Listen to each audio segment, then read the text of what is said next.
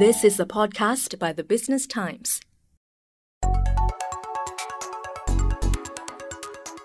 Hello everybody, welcome to the BT Mark to Market podcast. My name is Ben Paul and I'm a senior correspondent at the Business Times.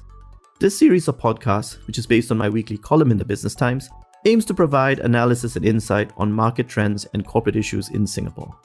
It's early in the month of May 2021, and just a few days ago, one of the most significant annual events for investors took place. I'm talking about the annual shareholders meeting of Berkshire Hathaway.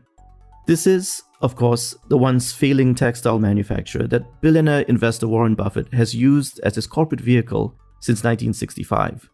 More than half a century on, Berkshire Hathaway now has a market value of well over $600 billion, and Warren Buffett himself is routinely ranked as one of the wealthiest people in the world. When I first began my career nearly 30 years ago, I had hoped to one day join the thousands of investors who attend Berkshire Hathaway's annual shareholder meetings in order to listen to the great man himself. Well, that's no longer necessary because for a few years now, the annual meeting has actually been live streamed. So people from all over the world can now watch the meetings from the comfort of their own homes and even send in questions to be answered by Warren Buffett and his longtime business partner Charlie Munger during the meeting, which, by the way, goes on for hours and hours. This year, as usual, there were a wide range of questions. Some were on very specific issues related to the management and performance of Berkshire Hathaway, but many of them were broader questions about the big investment themes that we're coping with right now, such as climate change and sustainable investing, interest rates and so-called modern monetary theory, and even the impact that SPACs are having on the market. So, with all the buzz about Berkshire Hathaway's shareholder meeting over the past week, I thought it would be a good idea for me to share some thoughts in this podcast about investing the Warren Buffett way. I'll talk about what his investment philosophy is all about. I will also explain why his ideas are more relevant than ever today. And I'll finish off with a comment about what public listed companies here in Singapore might have to learn from Warren Buffett's management of Berkshire Hathaway. By his own account, Warren Buffett's views on how to invest were largely shaped by the Benjamin Graham School of Value Investing, which is about using fundamental analysis to discover stocks trading well below their intrinsic value. Over time, through practical experience, Warren Buffett also realized that if you are a long-term investor, it's important that you focus on high-quality businesses. What is a high-quality business? It's a business with durable and robust competitive advantages that generates a high return on equity and that does not require a great deal of capital expenditure to keep going. Warren Buffett also insists that the business is easy to understand so that he can accurately value it, and it's important that the business is run by managers who are competent and honest, for obvious reasons. And all of this has to be available at an attractive price because that would determine the return that he would earn from investing in the business. Now, all this sounds perfectly sensible, yet it isn't what most investors tend to do.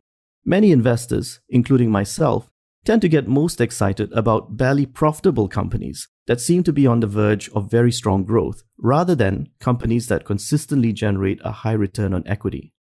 Think about what's happened in the market over the past few years. We've become completely enamored by hot new startups that have attracted huge amounts of private equity funding and gone on to garner massive valuations in the public market. Grab, for instance, said last month that it is listing in the US via a SPAC merger at a valuation of nearly $40 billion. Meanwhile, in the electric vehicles field, investors have been very excited about Tesla.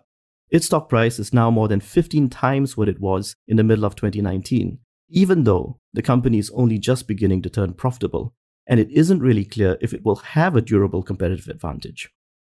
Contrast this with some of the big moves that Warren Buffett has made in the past decade. Back in 2010, Berkshire Hathaway bought the Burlington Northern Santa Fe Railroad at a valuation of about $34 billion. This was a very significant transaction. It involved Berkshire Hathaway issuing shares, and the company agreed to a 1-50 split of its Class B shares in order to make the deal work.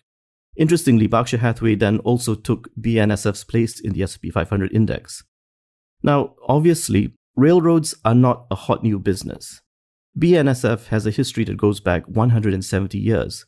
The business is growing, but it's not growing as fast as, say, the electric vehicle industry. But American railroads are very profitable, and they generate a lot of cash. Warren Buffett said in his latest letter to shareholders of Berkshire Hathaway that since BNSF was acquired, it has paid $41.8 billion in dividends. So Berkshire Hathaway has more than recouped the cost of acquiring BNSF, and that unit is now a major contributor to its operating profit.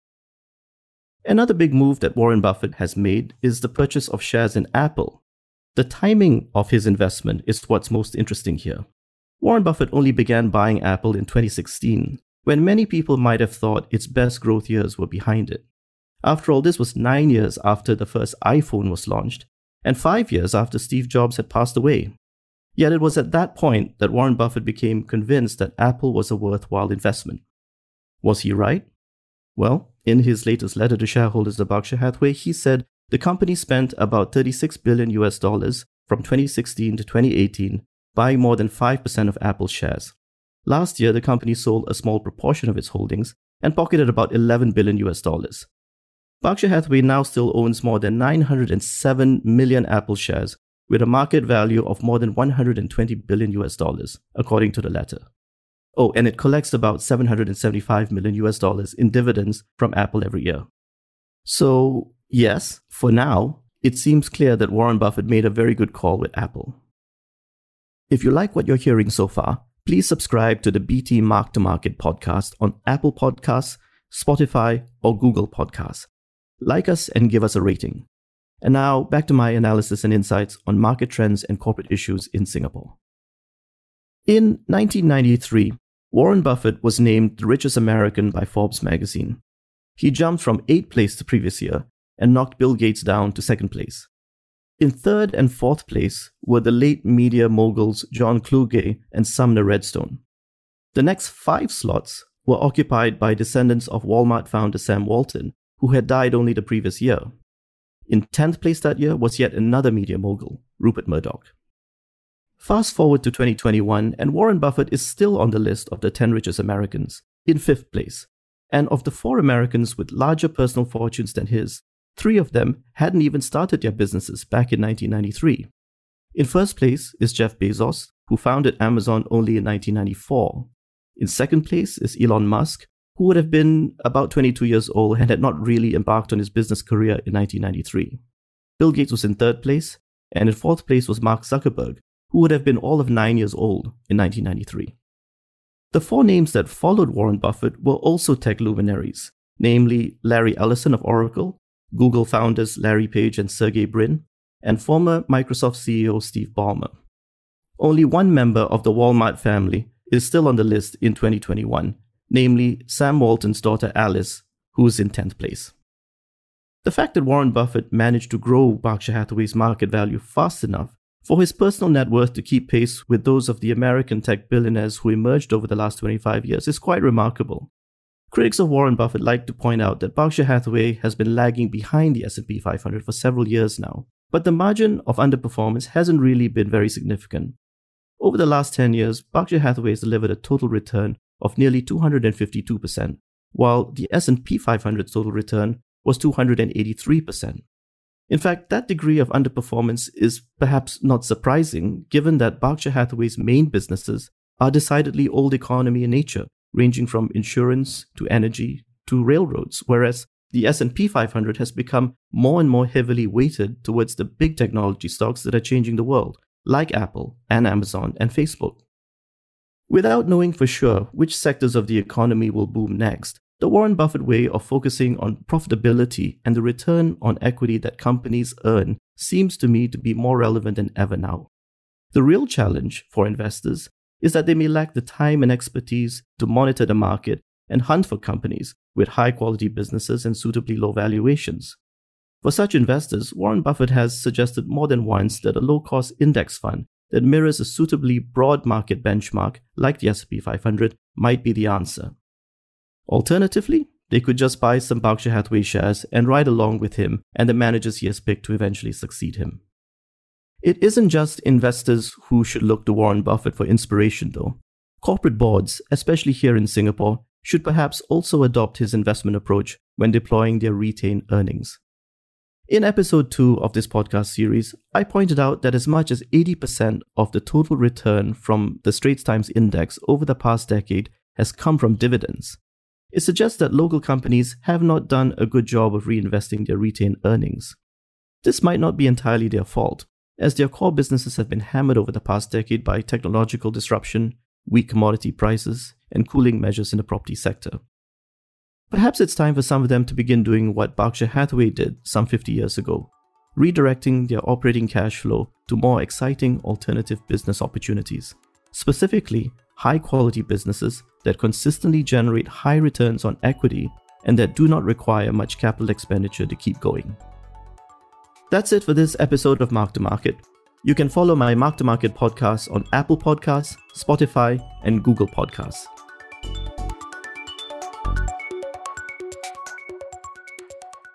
That was an SPH podcast by the Business Times. Find us on Spotify, Apple or Google Podcasts, or streaming on Google Home.